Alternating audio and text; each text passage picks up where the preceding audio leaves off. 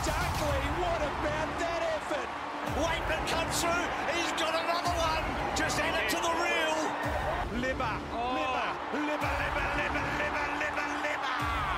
Oh, Croatia! Big climb. And then Daniel goes for goal.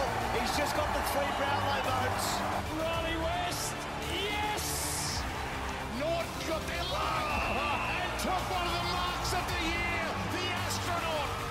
Bailey Smith extends the lead. The youngster's a star. Not to play. If that doesn't get you up the couch at home, nothing will. What a goal! Welcome to the Salty Bulldog, the podcast that wants to know, is Jamara still not ready? My name is Matthew Donald, and I have Nick Galea with me as I do every other week. And if you're unsure about Jamara's readiness, be sure to subscribe to our podcast where we can reveal the answer at a later date. You'll be able to search for the Salty Bulldog podcast wherever you get your podcasts regularly, including Apple and Spotify. You can also check out our social media outlets, including Twitter, Facebook, Instagram, and our website as well. So for Twitter, at the Salty Bulldog, for Facebook, The Salty Bulldog, Instagram, the.salty.bulldog, and our website, www.thesaltybulldog.wixsite.com/home. Nick, do you have the answer? Is Jamara not ready still? Well, I was tempted when I had a chance to put up the tweeter there for the Salty Bulldog course, already kicking his first goal. And I'm glad you put up the chosen one meme. Fantastic meme, that is. I was really tempted to make mention of, 1 goal down, Coleman on the way. But I didn't want to get ahead of myself in that regard. But no, it was nice to see. So, of course, someone played a bit of trumps with it, making mention of a particular key forward that was goalless against the Swans on their debut. And then a week later, they kicked 3 goals. And that person happened to be Lance Buddy Franklin as well, back in 2005. So that was not obviously there's nothing there, but I'm just stating it's a bit interesting. That was round 1 and then round 2, 2005. Buddy kicked, 20 goals in 20 games or something like that, give or take? I wouldn't know the numbers. It was. Something along those lines. But, yeah, it's interesting to see. I remember they did something similar because there's been major comparisons between Jamara and Buddy. There's also been comparisons between Jamara and Jack Watts. And I remember very vaguely they did the same sort of thing when Watts started and struggled early in his career. And they said, well, here are some of the great key forwards that struggled, in their first couple of games. And they had Nick Revolt, I think Jonathan Brown. I don't think Jonathan Brown had a touch in his first game. Warren Treadray was another, and I can't remember who the other one would have been. It wouldn't have been Franklin then. No. But it just goes to show that this is the key forward struggling is nothing new. So if Jamara has a quiet game this week, then it's nothing to be concerned about. I think we should trade him then. We should trade him for that Dunkley bloke at Essendon. Oh, wait, no, Dunkley stayed with us, didn't he? That's the positive thing. He did. We'll get to Jamara later. And because there is, Nick, this is unbelievable. I feel like I say this every week, and I don't like saying this, but there is just so much to get through. That there is that much we've got to get through. It's going to be a jam-packed episode. We're going to try and get through it all. Dare I say what Luke Darcy does? Say that again. Jam-packed episode. So much to get through. There's almost too much to get through in under an hour. Is it strawberry jam? I hope it is. I'd much rather strawberry jam. Matt's absolutely confused at this point in time now. Yeah, I am. I don't know what that is, but I like the strawberry jam. I enjoy this. Okay. Well, we'll get started with the big news on everyone's lips. Sleeve Hall of Fame nominations. And unfortunately, there hasn't been any this week. Couldn't find anything. So no new nominations this week. I was tempted to go big last week and say anyone that wears sleeves on the Gold Coast is an automatic legend of the Hall of Fame. Wearing sleeves up on the coast. That must be... That is pretty interesting. That's very, very much taking the challenge up to it, isn't it? There? Yeah. You're not too bad, though, but it'd be very strange. I swear that they had... I swear that there was a little segment on the Dogs' Twitter where they had Luke Beveridge wearing sleeves. Did he? He didn't play in 2000. No, he didn't play, but it was interesting to see them bring that up, though. So clearly the Sleeve Hall of Fame is making its way around the Twitter sphere. Yes, it is. Well, that was, I didn't put that out there, but I was tempted to go with it, but it doesn't matter because no one wore the sleeves. But we're still looking for nominations. So anyone, if you come across anything, let us know and we'll have a look and we'll go from there. But that's the big news that we've got to get out of the way. We always like to get started with the big hard-hitting journalism. That's what we're all about here at the Salty Bulldog. Hard-hitting all-rounders as well. Let's get on to the football. It's some of the better news to come out of the weekend. But really, the more I think about it, this was the only good piece of information to come out of this weekend. Everything else was just a bit of a disaster, really. So the Bulldogs maintaining a perfect interstate record. Fancy saying that. Fancy ever thinking 5-0 this year, in that 5-0. Is that our last interstate game of the year? No, we'll have to see, of course. Obviously, this is forget the idea of the COVID reshuffled fixture, whenever that is. But as of yet, there is still the Launceston game? Yep. And potentially there might be trips again, but we don't know that. But there might be trips again. What states are in lockdown at this current point in time other than us and New South Wales? I think that's it. I think that's it for the moment. I don't think there's any other states in lockdown. I don't know about restrictions. There may be, restrictions here and there. But in terms of a major lockdown, well, there were crowds at Adelaide. There were crowds at Perth. There were crowds up on the Gold Coast. I wonder, though, because I'm trying to figure this out here too. What do you think about this particular proposition that's from the armchair experts, with Adam Cooney and Cam Luke? Cam Luke brought up the idea of saying, look, the East Coast is a bit of let's say, in particular choice of words, it's gone AWOL at this point in time. Mm-hmm. He was suggesting the idea of bringing forward the pre-finals bye to this week to give the season a chance to breathe. I don't mind that idea. We might get to that a little later, though, because we do have. We should talk about that. Yeah, but I wonder that's not a bad idea as far as I think. There is a way to bring that up later in our discussions. Let's talk football first. So the Bulldogs up on the Gold Coast, 14-6-90, 11-13-79, 11-point win for the Bulldogs. I felt a little more comfortable than that, though. I don't feel like it was that close. Although after seeing the first 3 goals of the game, we did quite well to push ahead and get the win. Put us temporarily on top. We're now just 2 points behind Melbourne on top spot. They've got that draw against Hawthorn, which I haven't barracked for Hawthorn quite so hard in quite a long time, I don't think. But anyway, for the Bulldogs, goal scorers Ugle Hagen leading the way with 3 goals. Eagle game high, 3 goals, and equal most marks also inside 50. 11 times he was targeted inside 50, so that's +4 on last week's tally. McRae with a couple of goals as well. Good on you, Jacko. And back to his ways winning the football. So he kicked 2 goals in a row. Johannesson also kicked a couple. Cody Waitman, you can add another 2 to the reel. He also got a brace. Then McNeil, Daniel, English, Bruce, and Norton each getting goals. In terms of the disposals, Bontempelli very close to a career best 36 disposals. Bailey Smith has actually been in pretty good run of form the last month, Nick. I'd say 3 out of his last 4 games have been very good. Starting to come back a bit. We'll see how they balance it out, though, with Dunkley and then Trelaw eventually again, and Libba returning, how they adjust these midfield minutes, or centre square minutes anyways. McRae, as we said, 31 disposals, and we're keeping track on his record. He broke it. Not the top 10. We've been on the top 10 for a while. The fastest man to get 5,000 disposals.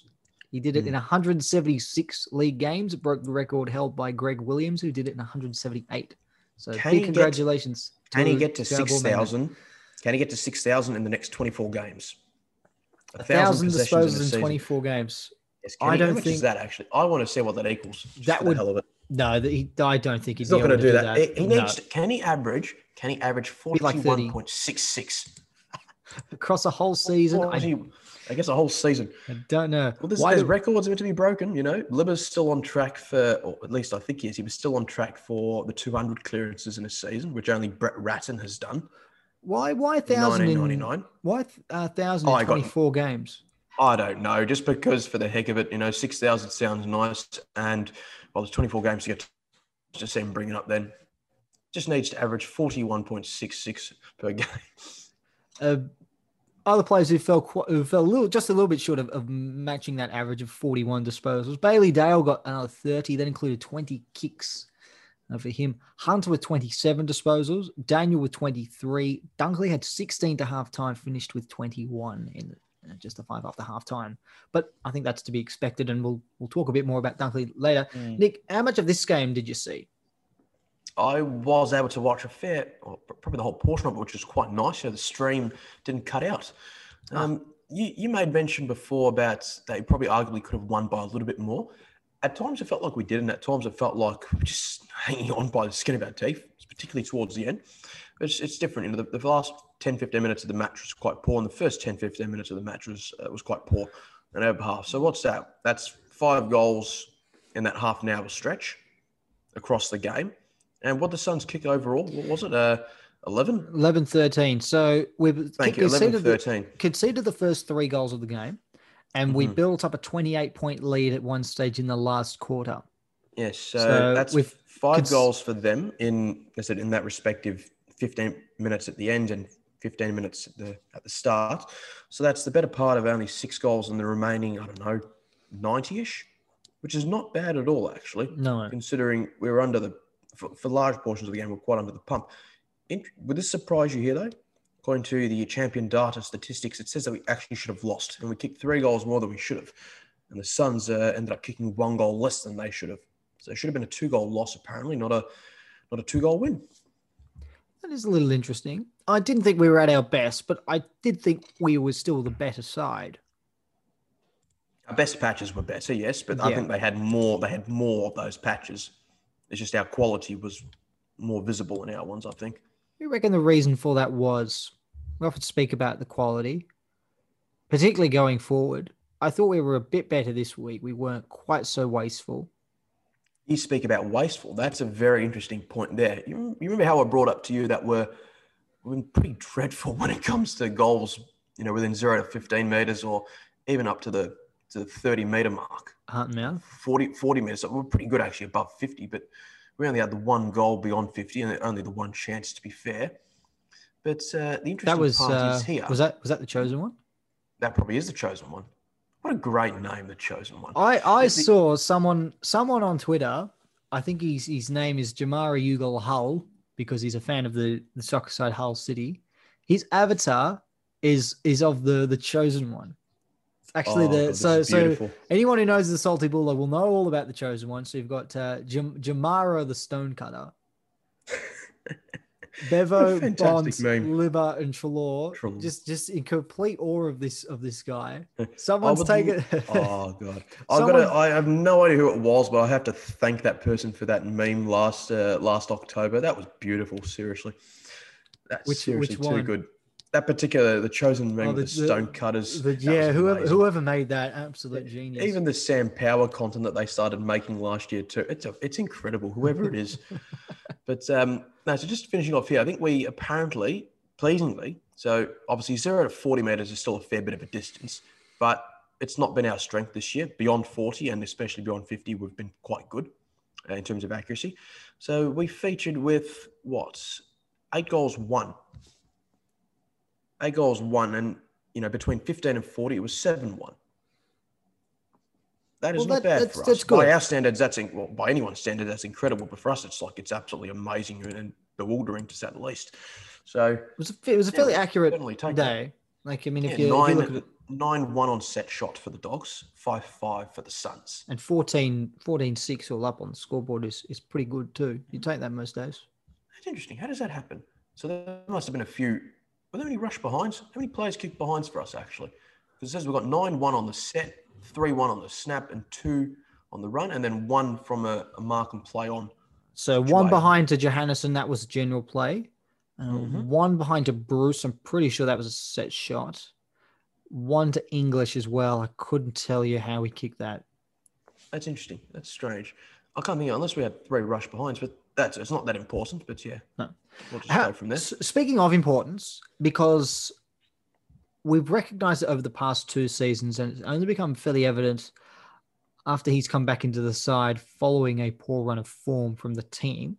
How important is it to win that game without Tom Liberatore, who was managed out of the side? No injury that we're aware of, but probably carrying a few knocks and just given a week just to sort of rest up. And there'll be questions on that sort of that sort of avenue and pathway for players a little later on. But how important is it to win without him? It's still one player, but he is a very, very important player, and everyone knows that. And I'm sure that for this season, or as evident by our Salty Bulldog Player of the Year ratings, he's sitting in the top 3 or such there. He was third. So he was third. Thank you. Sort of one of those ones where if you miss a game, makes it very hard to win it. Yeah, in this case, it does. It's very, very tight at the top for ours. And I'm sure that'll be the case for the Charles Sutton. You know, he's definitely obviously going to lock up a top 10 spot and even a top 5. Easy. A couple of players will probably be dropping out of that. But yeah, we've made mention of him being, you know, somewhat of the heart and soul type of the team. And some games, it's more evident that he is that than the others. I don't think we completely missed him on the weekend, but it would have been nice to have had him, just to add a bit more assurance and a bit of stability to that midfield mix, which is starting to, ironically at the same time, refinding its identity once again, you know, whether it's certain players featuring a lot more there and such. But I mean, even with Daniel too playing up on the wing, which is weird, but I like it too. We want to see him play higher up the ground. But now with Libba, do we? It's good to see. I don't mind seeing him play a bit higher, Daniel. But I think I've probably come to the conclusion now, maybe the importance of considering how our midfield is going now, with certain players that are, you know, taking their game to another level, you know, and finding targets inside 50, that we can probably get away with him being now genuinely full-time more as that defensive mid type player instead of that mid-forward type. He hasn't played a lot of mid-forward in recent years. But no, that was more how he started, wasn't it? There's always been that idea of, you know, do we eventually throw him back onto that though? But I don't think that's even required anymore. Genuinely, even for short bursts. I've never been against it because I think the hardest kick, I mean, everyone's entitled to their opinion. Some say the hardest kick is the kick out of defence. I argue that the hardest kick is the one into the forward line, hitting a target. And especially in this outfit, yeah. And you want your best kicks pulling that one off. And Daniel is our best kick by far and away. He uses the angles perfectly, doesn't he? Yeah. Probably more so than many other players. Turns even the low percentage kicks, like you see it with Daniel Rich as well, turning a 20% kick into a 30%. I don't know how they tend to do that, but it's interesting. Yeah, it's just, and so that's why I wouldn't be against somebody like Caleb playing a little further up the ground and having that ability to go forward. But at the same time, I don't mind him down back either, because his importance, well, I mean, he won the best and fairest last year playing down back. That gives you an idea of just how important he is to the side. There was a couple of the other things I'm sure I wanted to go through. The defense. Got to talk about the defense, the back 6 or back 7, however you want to call it. Trying to understand what was going on early, particularly in the first part of that. What the lack of communication, working out who's spoiling what or who's meant to be going up for a particular ball. Yeah, that was quite strange, I tell you. What was going on there? Because I saw there was 3 separate instances during the game. I think the first one I saw was Cordy going for a spoil, not getting enough of it and resulting in a goal. The second one was Rourke Smith, who did the same thing. And then the third one was Ed Richards, who in the third quarter did it again. And there was a fourth one, surely. There was another one with, I'm sure, Hayden Crozier and Cordy. They just saw the ball went back over the top 4. Yeah. So there's 4 instances there. And that's not just a misjudgment. Some of it's either said communication issue or just being too much under the ball and not, judging the flight of it correctly. So I don't know what in God's name was happening there. There was that Richards one, for instance, that you brought up there. Yeah, I thought that should have clearly been a one for Keith to go in for it. So I had no idea what Richards was going for that ball. Well, I don't have a problem with Richards going for the ball and trying to spoil it, but he's got to do it properly. He just didn't get enough on it. And if you go for the ball in that instance, because he leaves his opponent to go and get the ball, and you just can't do that. You can't go for the ball and miss it. You've got to get something on the ball. You've certainly got to get more onto it than what he did, because otherwise you're just asking to concede a goal. And they coughed up way too many of those. Way too many. I know, It just looked like they didn't. probably It at least looked like they half a hadn't. dozen in that sense. It looked like they hadn't played together as a group. That's what it looked like. I don't know. It's not a different setup that we've seen, because for the most part, a lot of those blokes are playing down there, but there's still a lot of fellas that aren't what you would say defensively in the soundest of form. Crozier has had a very indifferent season, probably since that particular knock that he suffered probably from last year, because he's had a fantastic back half of 2018 and a very, very good 2019. Last year he was promising and he had a lot of good signs, and it just started to taper off. This year has been well below what we've come to expect from him. Richards, so what have they done? They've played him in the back half in recent weeks too for that particular speed. There's been the reshuffle of JJ, playing a lot higher up or playing as a small forward now instead of that half-back role. Daniel now featuring a lot higher up the ground too. There seems to be a lot. And the only real stable presences, of course, have been Duray, Keith, and then Cordy in that sense now. Then on the flip side, you've got Dale down there who hasn't played down back up until this year. No, he's done very well. You've got Williams as well. You mentioned Williams, certainly in the last couple of seasons. I just got over him, yes. That's all right. Yeah, he's been... And even Wood too, there for this season. So there's a lot of leadership player types that aren't exactly there per se, would you think? Well, in terms of general I think Keith has leadership. I think Keith is the leader down there, and I think you've got to follow his lead. I think if Keith says, leave it, it's mine, I think you leave it. He's been very good this year, Keith. And he's one of those players. I mean, we talk about important players and we talk about Liberatore. Obviously, there's Bontempelli.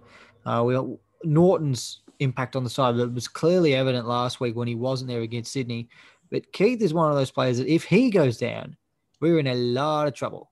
Yep, you made mention of it in your ratings, and I'm certainly going to make mention of it in my lessons. And I think I mentioned it a couple of weeks ago too. But my God, it'll be a disaster if something happens to him. Oh yeah, disaster is the word. I mean, I would go so far as to say we cannot win the flag without him.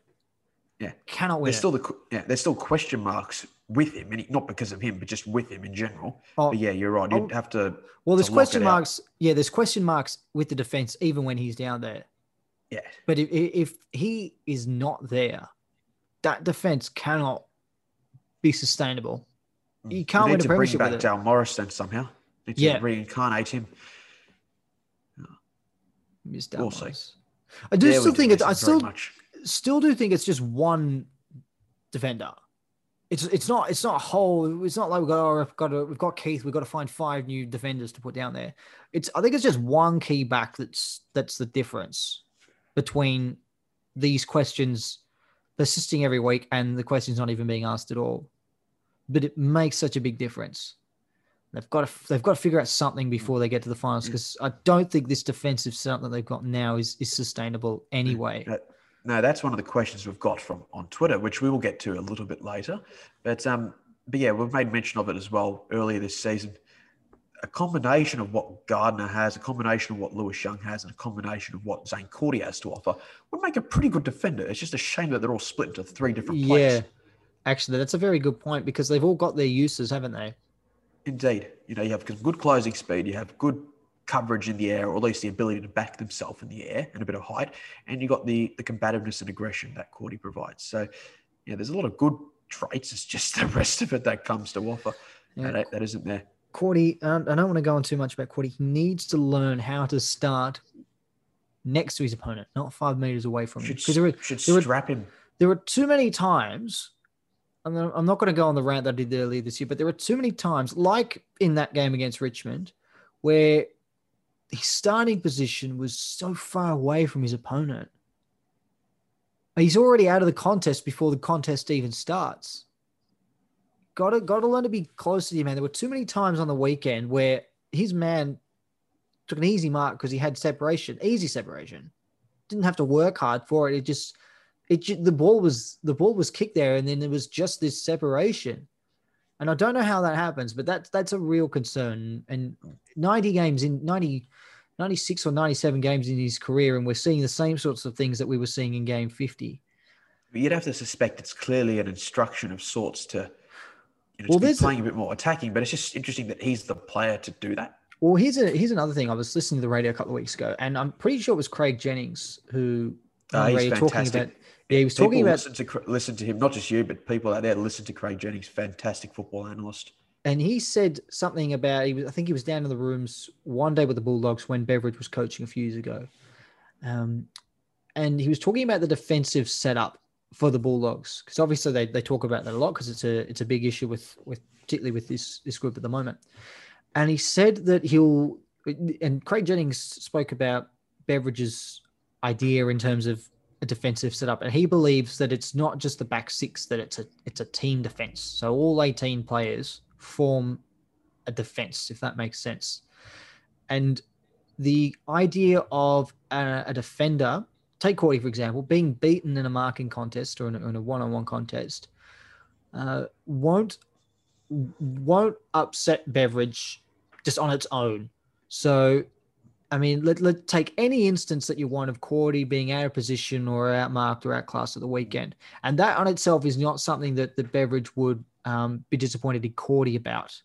So if something like that happens, Beveridge would then look to, well, was the midfield doing its job of applying defensive pressure?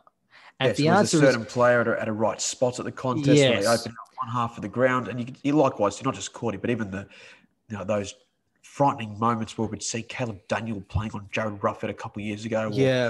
Oh, God. But that's the sort of thing where Beveridge wouldn't go, what's Caleb doing in that instance? He would say, what's the reason for that happening? How does it get there in the first place? Like, how does it get to Hawthorn's half forward line from the wing, from half back, from full back? And that's, we all know this too, but it's good to see Jennings bringing that up. Yeah. But it's not said in a reactive sense. Like, what do we do? How do we fix this? It's more for the idea of saying it's still proactive in the way of saying this shouldn't be happening because this is what is meant to happen. In terms of saying this is what we're meant to be doing. This is going away from our structures, not in the sense of we should never let this, not in the sense of, okay, how do we prevent that from happening as a contingency plan? The first option is to say, be more accountable in our sense, not for covering up those flaws there by putting, say, a better key defender there, because that might weaken another spot on the other ground, which means you're being more defensive-minded than attacking-minded. And that's always been the case, even last year too, where we were one of the better defensive sides that had the attacking mindset. And we've got that mindset too this year. We've just progressed more from a defensive ball movement side to an offensive team, where a lot of the scoring is now coming in the forward half of the ground, and it's not as reliant on, back half rebound and such. Last year we were fantastic at that. And even Geelong too, that was one of their problems a couple of years ago. They were too defensive minded in their scoring, or from where they were scoring from with their options. Last year it turned into more of a forward setup. So, and that's something we've got a better balance this year. Yeah, you've seen less of those disastrous types of contests, haven't we? We haven't seen the likes of Daniel being mismatched or Dale on Max Gorn or whoever God's name Daniel is. on Hawkins. Yeah, we've not seen There's been less of those, which is really, really pleasing. But it's still not quite there. But I think in terms of how do we fix it, they don't know how to fix it. They know how to prevent it. But it's done in a proactive way, not in a reactive manner. But it requires the rest of the team, the midfield group, the forward group, to prevent Cordy being in a situation where he's isolated and loses separation. Just wanted to bring that up because I don't want to just go all in on Cordy. I sort of want to acknowledge that there's a team aspect to this as well. And more for that too, because you bring up the team aspect and you mentioned the 18-man defense or zonal defense.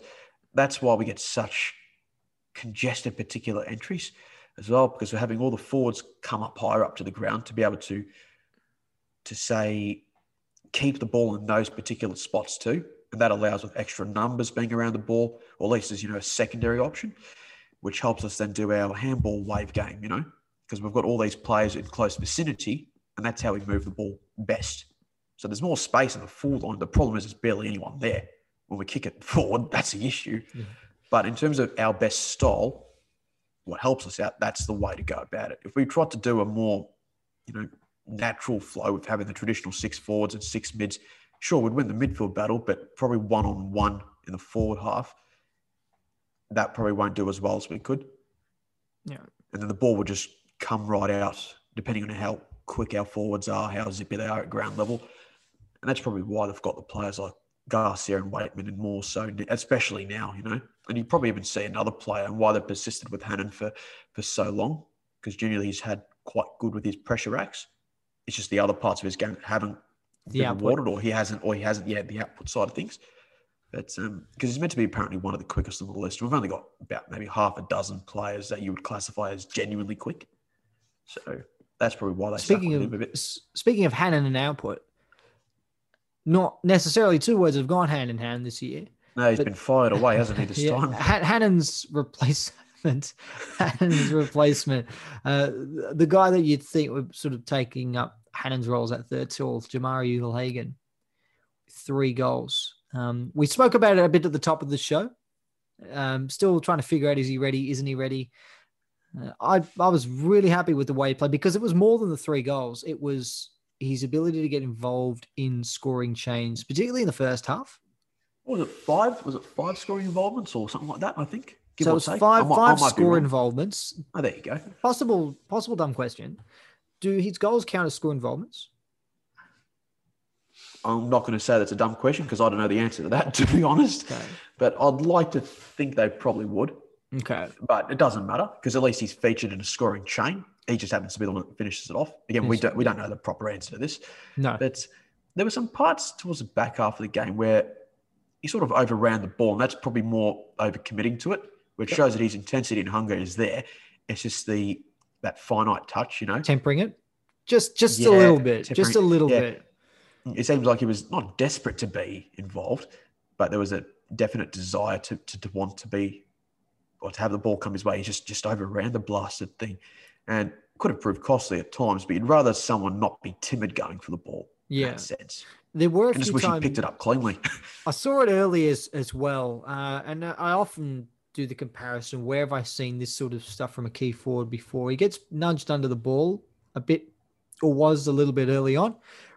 Another key forward, I hate to say this, because this is something that I thought Liam Jones did a lot when he was playing as a forward with the Bulldogs. He get nudged under the ball quite easily as well. I will say, in fairness to Jones, when Liam Jones had his breakout season, he had help. He had Barry Hall down there for most of the season, and it helped Jones sort of slowly work his way into the side and develop. And the great Jared Grant too. Don't forget him. And the great Jared Grant, but not necessarily have the attention of being the main man.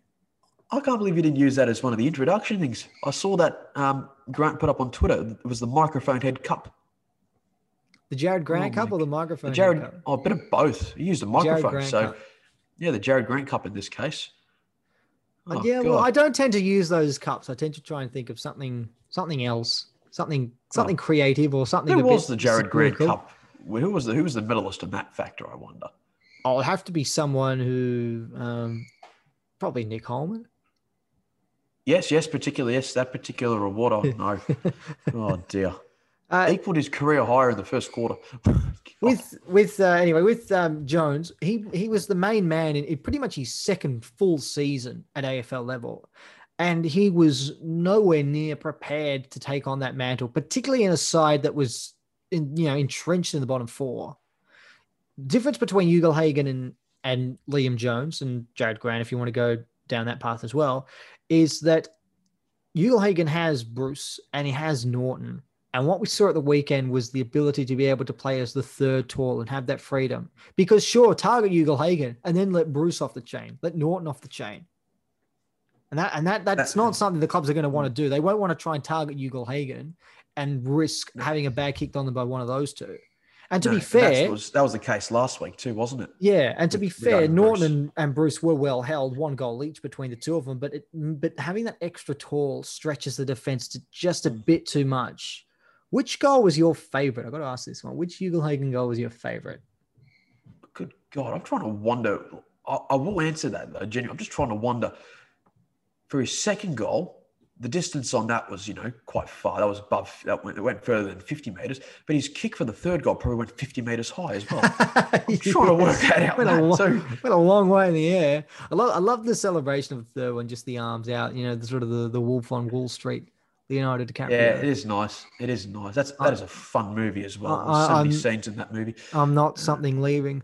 I don't think. Well, and I mean, to be fair, he did say that when he got his jumper presentation, didn't he? Too, Jamar. He did too. Or words to that effect.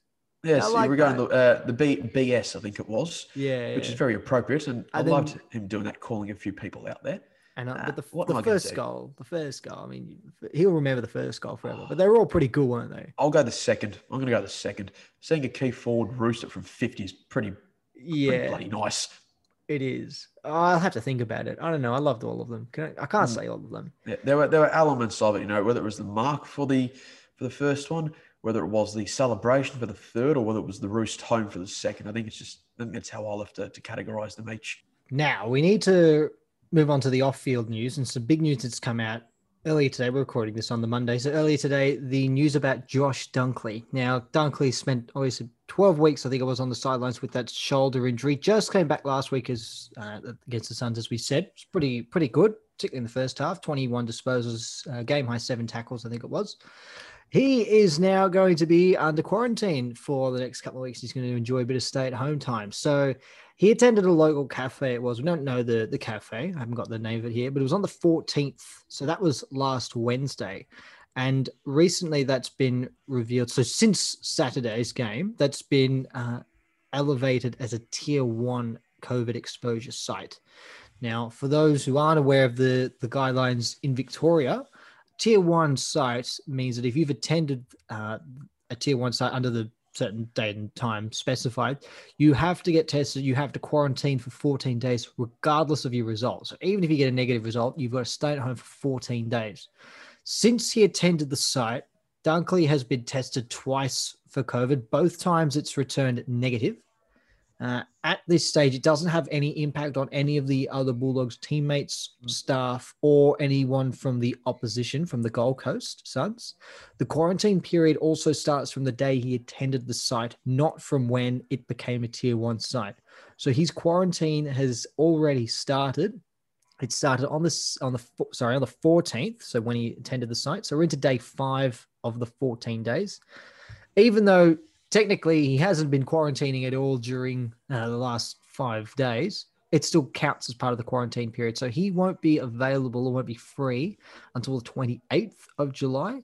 That means he will not play in any match that goes ahead this week. Now, I say any match because we still don't know who we're playing or where we're playing them. At this stage, the fixture says we're playing Adelaide in Ballarat on Sunday, although I believe that's within the last hour. It's likely to now be against Melbourne on Saturday night. That's as of Tom Morris, I think it is. Okay, so I heard that from Daniel Cherney of The Age, but anyway. That's correct. Yeah, from both of them. So there you go. So 2 sources there. But the interesting part of it, the real question is, well, if Dunkley was having a coffee on the Wednesday, where the heck was Adam Treloar? Well, this is a good question. So my theory is that the relationship is broken down. Dunkley is unsettled and wants to go to Essendon. That's what I'm hearing. What about Treloar then? How do we deal with this? Surely the bulging salary cap. We have to let him go and surely offload him for a second round draft pick and pay $300,000 of the cap. Possibly. But it's interesting. Treloar wasn't there. There's trouble at the kennel, I tell you. Oh yeah, absolutely. Those best buds, and they're not even going to the same cafe anymore for the coffee. Disappointing. It's troubling times. The Kennel, Nick, is spot on. This is obviously quite serious. The good news, though, I suppose, is that it doesn't impact anyone else at this stage. It's just Dunkley. It's a bit confusing though. So because you were sort of talking to me about this beforehand, Nick, because you were questioning why Dunkley has to quarantine when he's already got 2 negative results. Chances are he hasn't got it. But then I think, and I don't know whether it's you or what other people were suggesting, but even if he does have it, he's been in contact with his teammates. He's been in contact with opposition. He's been tackling the heck out of the opposition. Seven tackles. Yeah, it's just ironic, isn't it? You see them do those things too. And I agree with you in that. it's just ironic, you've been tackling the heck out of a team or, touching the ball and, roughly there's been 700 plus possessions in that game. Yeah. And then it just sounds so ridiculous that you have to put on a mask after the match. This is I'm not saying to not, but it's just bewildering logic. Where I see it as this is where I see the mask wearing as a bit of virtue signaling. And, the keeping your distance when you're singing the song and all that sort of stuff. Like, I get why they do it, but it sort of says because, that's part of the rules and you've got to sort of promote the message. It just looks so disjointed when the message is so 10 minutes earlier. Yeah. You've been doing this. Yeah, it's not that the issue's wrong with it. It's just, it's like a contrast of opinions. But both are right. It's just... Nothing wrong with doing it. Like nothing wrong with them saying, no, you got to wear a mask because of COVID and because of this, but it just defeats the purpose. Running around chasing the footy for a couple of hours defeats the purpose of them wearing a mask. If someone in that game has COVID, they are passing it on to teammates and to oppositions. They will do it regardless of whether they wear a mask or not post game. But that's an interesting thing, because if they were playing a game, you would have to be deemed, cleared to play. So you would suspect that no one's going to have it anyways. And no one that's in the environment, whether it's coaching staff or physios or whoever else is there, but besides the players and, or ones with authority, they all would have been cleared to enter the stadium anyways, wouldn't they? So they couldn't have had it in the first place. Now, so who were they protecting themselves from exactly? Now, what I'm not sure about this as well with Dunkley is whether he's actually allowed to come home. Because there was the chaos and the build up to the Giants Swans game, and I don't know the whole ins and outs of it at this stage. I think they're still ruled out. I think it's De Boer and Toby Green is still ruled out though for this week too. No, not necessarily that, but yeah, in terms of Queensland's health guides are different to Victoria's. There's a lot of change, and we're not to know this information properly. But obviously, a tier 1 for you or I, based in Victoria, we've got to stay in our homes. But Dunkley's home is not is in a different state. So I don't know what that means. And obviously, we'll report that when that news does come out. I don't know at this stage what that means, though. I think it involves, though, it's not just match day too, of course. It's also training as well. So if it is to be, he's going to have to definitely be by himself, obviously, in isolation. So the question is, well, what happens then to keep himself, match fit? And I'll put that in, talking marks. So are they just going to drop off a bicycle or such at his home and a few dumbbells or such? Stay at home gym or something like that. Have to figure that out. Some more news, and this is much more terrible news, because at least in 2 weeks' time, suspect at least that Dunkley will be available for selection. Toby McLean's season is over. At a training session at the Western Oval on Saturday, he ruptured his ACL again. The same knee, apparently. Same knee.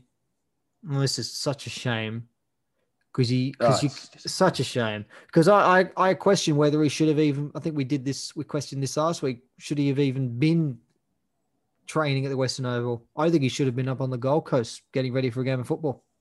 Again, that's just me, but it's such a shame. It is, because he's worked so hard to get back. They've trusted him so much that he's come straight into the side. He's been playing good football.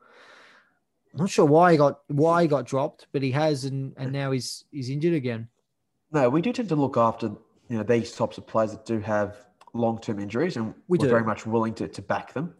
He still has a deal for next year.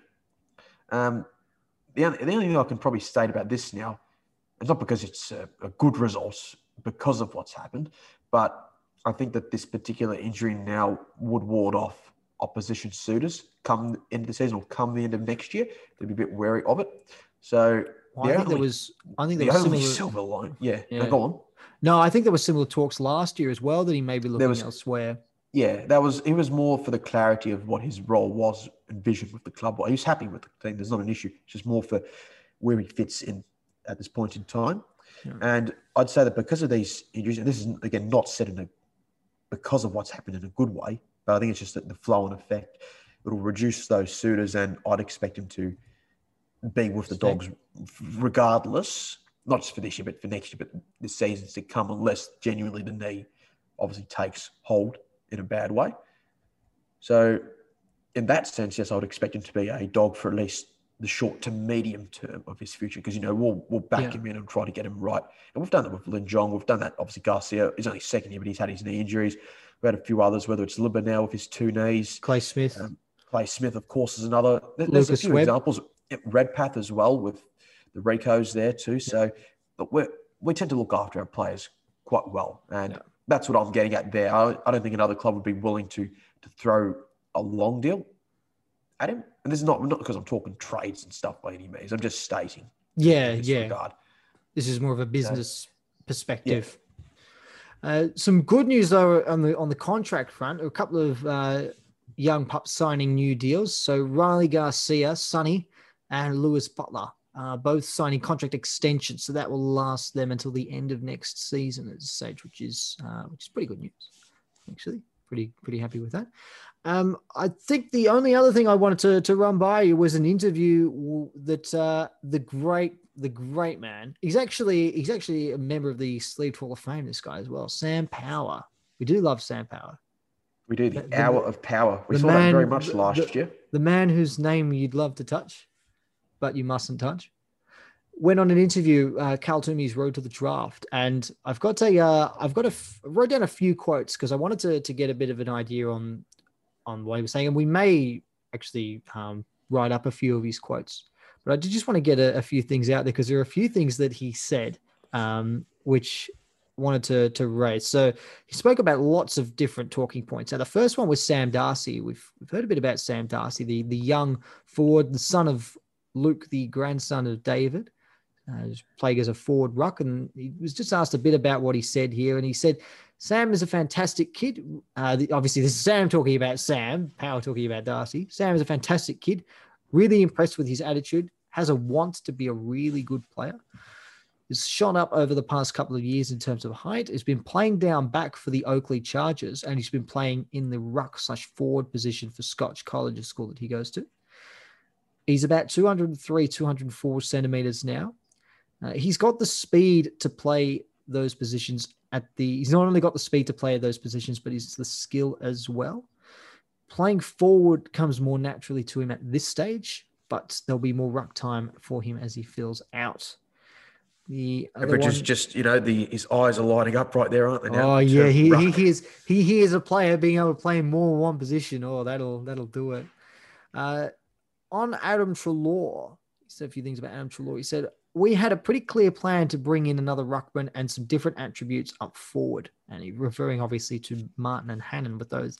Adam came up a bit later than normal, but once he was potentially available, they felt that Adam would add fantastic attributes to the midfield, irrespective of what happened with Dunkley.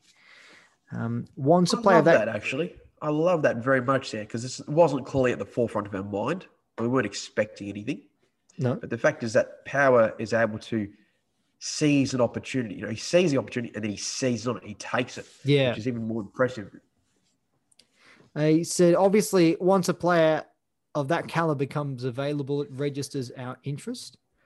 He also said on trade deadline day last year, he said there were a lot of phone calls. I think the fact that we got the Martin and Hannon deals done a couple of days out probably made things easier. From our end, we had a really clear plan. And I interpreted that as us saying Essendon gets stuffed, you're not getting done. You were talking about phone calls. I was saying it would have been on pretty much speed dial for Andrew Dodori. Hello, yep. Sam. I just wanted to talk about Dunkley. No. Phone hangs up or whatever it is. That's all it is. He does say, though, that we wanted to keep Josh, but respected his request to trade with Essendon and explore a trade for him as far as we could. But really, we had a clear plan with where we saw the value with Josh. And it was the same with Adam. Said the same thing was with Adam. That not even just that too, because people would think, oh, we'll trade Dunkley. Well, those picks would have been eaten up by Jamara anyways. Yeah. And we got Jamara regardless by keeping Dunkley and getting Treloar. So it wouldn't have made any sense to let them go anyhow. Speaking of first-round picks, he said that trading this year's first-round pick is definitely a consideration, obviously with an impending bid for Sam Darcy. The Bulldogs at this stage only have a first and a fourth-round pick. And in respect to a couple of out-of-contract players that they refer to, Mitch Wallace, Lewis Young, and Patrick Lipinski, Power said they're 3 players that we really want to retain, and hopefully over the course of the back end of the year, we'll work towards that. So, well, that's interesting. We'll work towards that. Yeah. So I don't think it's not at the forefront of their minds, which is interesting. That's how I'm interpreting that message. We'll work towards that. There were a couple of other players. Discussions, There were a couple of other players that they spoke about with contracts as well. They mentioned Cody Waitman, who's out of contract this year. They also mentioned Jack McRae, Josh Dunkley was another one. I think Tim English. I think all 3 of those are out of contract at the end of next season. Caleb Daniel as well. Caleb Daniel already there. So there's probably a few higher priority signings in the end of next year that they'd rather get on top of first, and that's probably why working towards that is the phrase that he used there.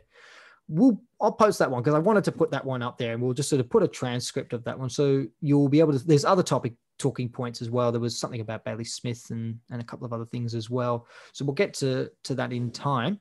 Couple of questions now from our fans. Love these from our fan questions. Thank you. So the first one is from at Moon Patrol 33, regular contributor, Dr. Jason Seuss. A question you probably can't answer, but I'll ask it anyway. Little does Jason realize that him assuming we can't answer the question will just make us more determined to try and answer the question. At what point of the season do we pick our best team instead of the selection bingo approach? If the grand final was this week, at least 3 of the players who played on the weekend aren't playing. Selection bingo or Bevo's shenanigans, as I like to call it. I think we've discussed this, maybe not answered this particular question, but I think we've discussed the idea of selection throughout the year and the idea of picking a best team and staying with it. If I think back to about rounds 5, 6, we sort of spoke about the idea of making changes for change's sake, and then having to make more changes when a couple of injuries come up, and it just unsettles the side. That was more for the compensation of it. So then you're having to overcompensate to readjust the balance too. Yeah. So it's been very strange. And then we spoke, I think, after which one was it now? Who did we play before? It was North Melbourne, after the North Melbourne game. This is the second one. So it's only a couple of weeks ago. We spoke about the idea of rotating the squad to get a couple of games under the belt of players who have spent most of the season in the VFL in case something happens in the finals where someone goes down, like a Norton goes down and we've got to play Shaki who's only played 1 game or Jamar at that point who hadn't played at all. In terms of the I guess the question of what point do we just start going with the best side and treating every game like a must win? When does that start? Probably this week, I'd suggest. I'd say we still are playing the right amount of plays. We can still get away with it with having at least each week 16 to 17 players that we would deem should be in the side and put their names straight down. But it's different. The players that are coming in, it's not that they're doing a poor job by any means, but obviously we know they're more for the replacement side of things. Yeah. And, they're more the role players. I mean, there's nothing wrong per se, like with, for instance, say, Rourke Smith, okay? But obviously, he's not going to, well, at least he featured in a final last year. Yep. We personally wouldn't think that he'd be in our best 22, but there's nothing wrong at times with him featuring in the best 22 to fill in a certain need. It's just a matter of how much do you want to try to fix up that particular need. And until certain players, say like the Van der Meer, provided he gets fit, can fill that need a bit more. Isn't that right? Yeah, and I'm fine with that as well, and just have it and using the squad when it's there. But at what point do you start to go, right, well, we can't afford to do that anymore. Now we've got to start, because banking these wins, scrappy as they are, is still good. You still rather bank these wins, like wins against the Suns, against North Melbourne, not great games. But at this stage, you'll just sort of take the wins. When do you start taking the wins, but really considering how well you're playing as well? Admittedly, there are a few players to come back, and there's a couple of players who you can't take back because they're either injured or quarantining in this case. But I think it's a good question, and I think this week would be a great litmus test. Yeah, we'd hope so. Anyways, because assuming it is against Melbourne, it should be against Melbourne, but you've still got to give yourself not just the weeks to pick your best side, but you've got to give them, like what we were mentioning earlier before, a couple of weeks even more to give them the chance to build that continuity and to get used to each other once again. Yep. You don't want to disrupt that balance nonetheless, but you still got to have that time to make them readjust and settle once again. So ideally, as you said, and as I've said before, this should be the week that we start to have that mark down and looking to establish the best side. Speaking of the best side, a question from Daz 2016 _ Steph, Martin, Treloar, Wood, probably the three big ones from the 22 that are out that need to come in. Whose spots do they take? It's excluding Dunkley this week. So let's look at the players who are either out of the side last week or who will be out of the side this week, or both in some instances, and try to figure out who's still to come back in. So you've obviously got those four: Martin, Wood, Treloar, Dunkley. You've got Liberatore to come back in. You've got, I would think, Vandermeer to come back in. You've also got Gardner potentially to come back in as well. I would think if the Bulldogs had a full supplement of players to choose from, I'd say they'd pick Gardner ahead of Cordy and ahead of Young. I personally think so. So I think in the pecking order, this is how I'd go with it. It's clearly not how they're going with it, but I would say that Young is ahead of Cordy, Gardner is ahead of Young. So this is your personal? This is me personally, yep. So this is your personal one. I think Gardner and Keith are the 1-2. And I think if the full midfield is available, the full midfield complement is available, you can get away with two key defenders because, as we've said earlier, the midfield defense, or the team defense, the midfield is that good that it protects the defense. So I think you can get away with. Gardner's got a bit of reach as well. Yeah. Too. And he's also one of the, and that's another, because you were mentioning before about the act of spoiling, weren't we? He's very good at that. There's a lot of uncertainty. Yeah. Exactly. He's very good at that. There's a clear, defined role for him to do that. It's not just the idea of spoiling the ball too, but it's going to be with the confidence that he's going to kill it off quite well. And he gets a good piece of it too, Yeah, absolutely. So Martin, Wood, Treloar, Dunkley, Gardner, Vandermeer are the six that I've got. Are there any others that you would add to that aren't in? Oh, Liberatore. You mentioned Liberatore. Oh, he speaks for himself. There. Yeah, but that means that's 7 players that have to come in. So can you think of anyone else who's not playing at the moment that comes in? God. Yeah, and then that's the other thing. I think that's pretty much it. And then you've got to think of 7 players to bring out. Okay, let's have a look. So off the basis of the most recent team that we put forward, yep. Who the heck? Because it's strange too, because I don't want to see the likes of Garcia get removed out, nor do I want to see Jamara, for instance. But it's probably going to be certain role players, Like even Crozier is going to have to be a bit careful too. And he's not a role player by any means, but this year he's sort of become that. But Anthony Scott, who had his first game this season, which wasn't he was a medical sub. Used as a start. He was a medical sub, but he's played every game. So he doesn't count. He doesn't count for this 22. No, he doesn't count. No, he does not. So I would say McNeil, Johannesson, Rourke Smith, Cordy are the first 4 that I would take out. And McNeil for because they're not all like for like though. So I'd be bringing in talls for smalls as well. So I'd be bringing in Gardner for Cordy. I'll be bringing in Rourke Smith probably for Treloar, Johannesson for Vandermeer, and then you've got Liberatore, Steph Martin, and Dunkley coming in for Garcia, McNeil, and that's the question. I think it probably would be Jamara, because if you're mentioning about the 2 talls, well, then you might not need 2 talls to back. You might get away with it having 2 talls once again early this year because you can still use English. But this is where it gets really interesting. There's been slight little speculations. I say we can't confirm. I genuinely can't confirm this, but there's been slight speculations that Steph Martin, that might be it for the season, and that changes. That puts a whole other ball game. Whether it puts English forward, do we play the 3 talls up forward now? If he was fit, do we bother playing sweet? Go with the 2 rucks and go back to the 2 tall structure up forward. It's a whole new can of worms right there. Well, then that's the case. Then that's a choice between Ugelhagen and Sweet. Because if it's Ugelhagen, then English is the full-time ruck. But if it's Sweet, then English plays as the 3rd tall and Sweet is the number 1 ruckman. So would they prefer Sweet as a number 1 ruckman or Ugelhagen as a 3rd tall? Oh God, that's what it comes down to then. then it depends on the forward setup too, doesn't it? That's only assuming that Martin is out for the season. Yes. Nothing genuine there. Just little speculations, but hopefully it's not the case. And we'll power through the last couple. Daz, surely Lewis Young is a better option than Cordy. Well, personally, I think so. I mean, I don't understand how Young continues to come out of that side. What did he do that was so terrible against Sydney last week? Because he wasn't really replaced. He wasn't replaced by Tall. He was playing as that swing man that was. It's not his go. And Lewis Young, and I've got it up here because I wanted to have a look. He played 7 games in a row to start his career. He played 2 games in a row in 2018. He played 2 games in a row and then 3 games in a row in 2019. Which was quite a surprise, that last 3. It just happened. 4 if you want to count round 1, 2020.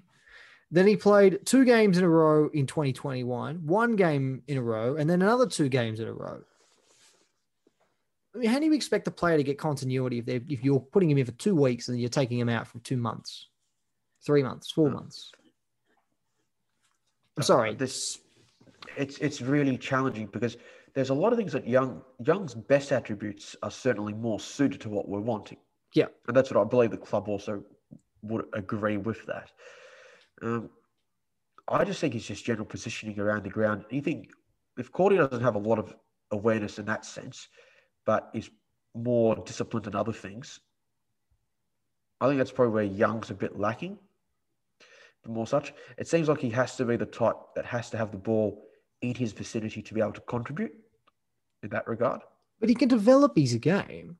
He can develop his game. I'd like to see him but he's only as a centre-half back. But he's only played 20 games. And he's played one of them as a forward at least.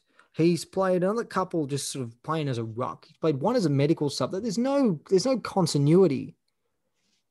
I mean, this is when you should say, right, well, give him a go. Because because we don't know what Young's ceiling is because we don't really get an opportunity for him to have an extended run in the side. Because what happens if he comes back in this week and then he gets dropped again?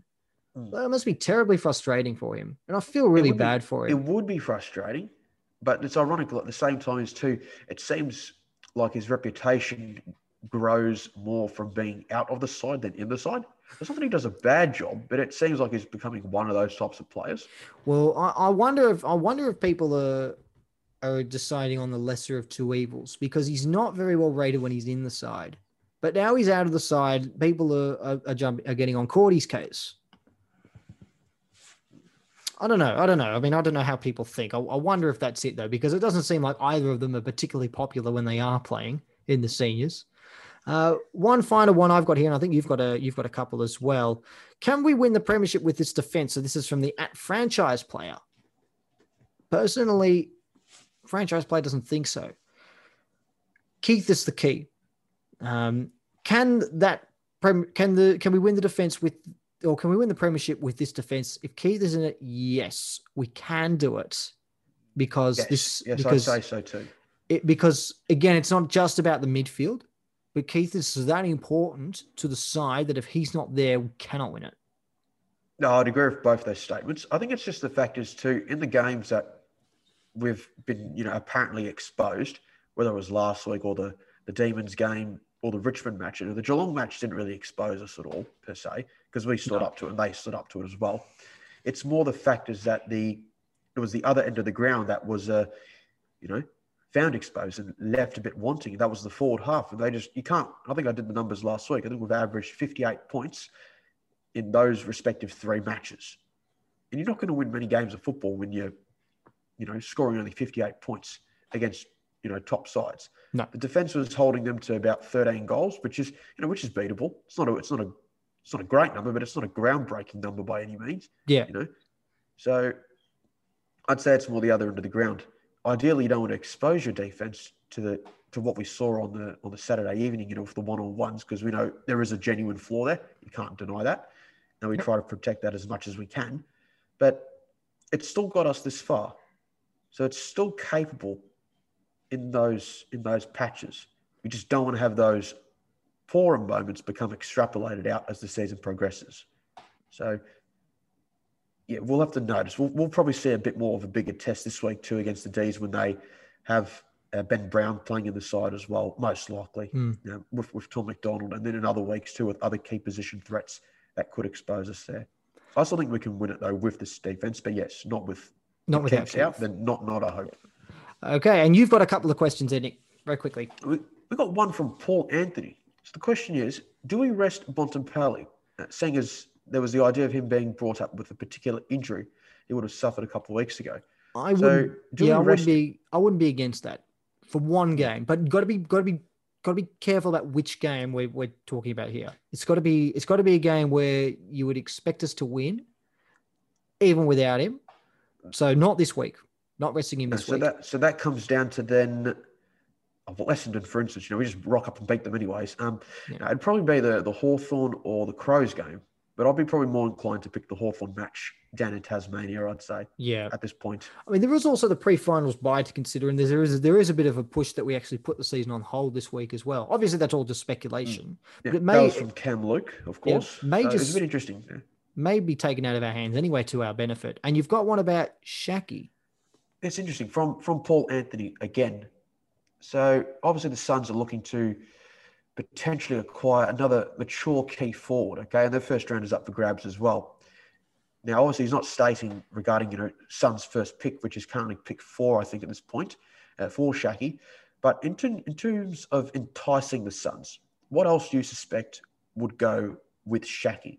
We've mentioned Sam Powers looking to, trade our first-round pick. We've got a first and a fourth. We still have all of next year's allocation of points at this point in time. We can't trade, though, more than 2 first-round picks over a 4-year period. So we cannot. We've traded last year's pick.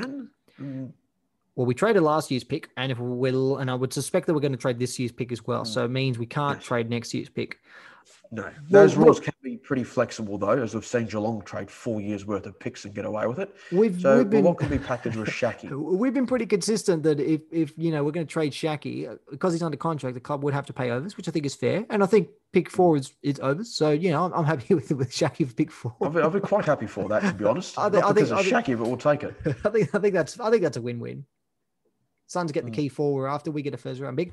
I would say, though, that we run into the same problems that we did last year, that any first-round pick we bring in would be chewed up on Darcy. So it's all well and good to trade in that first-round pick, but you're probably going to want to use it elsewhere. Yeah, so you'd have to probably package it down for a few seconds anyways. Either, I mean, there's a couple of things you could do. You could trade the pick 4. I mean, like hypothetically speaking, you could trade the pick 4 on for a player from another club, maybe a key defender that's available on the market. Or you could trade it for a plethora of second-round picks. I think the Bulldogs want to go into the draft again without a first-round pick. I think that's the plan. Yeah. With that one. Personally, like people would say, well, even Mitch Wallace and these other types of footballers there, some are free agents, so they can just walk. But the interesting thing is you could have an under-table handshake agreement, overcompensate us for Mitch Wallace and we'll give you an extra first-round pick to be traded up there. So give them the 2 firsts and a couple of players to get their early first-rounder. But that would probably be better draft tampering potentially. So the AFL doesn't like that. We'll give you pick 6 so long as you let us take Jade Rawlings with pick 1 in the preseason draft. Or you could have the same thing too. Overcompensate for Melbourne. This is overcompensate for the Jesse Hogan thing, and the Giants won't bid on Jack Viney in the top 10, and he's slid to 26. But just about do us. It's only us that apparently gets these favours with Jamara and such. Yeah. No, we benefit all the time. It's unfair. Just before we go, coaches' votes, because they've just come through. Marcus Bontempelli with 9, Tuke Miller 7, Alex Keith 5, Jack McRae 3, Bailey Smith 3, Bailey Dale 2, Sam Collins 1. Means Bontempelli is equal first with Clayton Oliver. So don't this be an interesting match against Melbourne? Should it go ahead? That's going to be it from us for another jam-packed week, jam-packed episode of the Salty Bulldog. Nick, I want to thank you for joining us as you do every week. To all of those listening around the world, we really do thank you for your time. Be sure to subscribe to our podcast, The Salty Bulldog, wherever you get your podcasts, our social media channels on Twitter at The Salty Bulldog, Facebook at The Salty Bulldog, Instagram, the.salty.bulldog, and www.thesaltybulldog.wixsite.com/home for our website. It's been great having you tune in for another week. Nick Lear, as I've said, thank you. I'm Matthew Donald. Thank you to our listeners, wherever you are. And until next week, take care.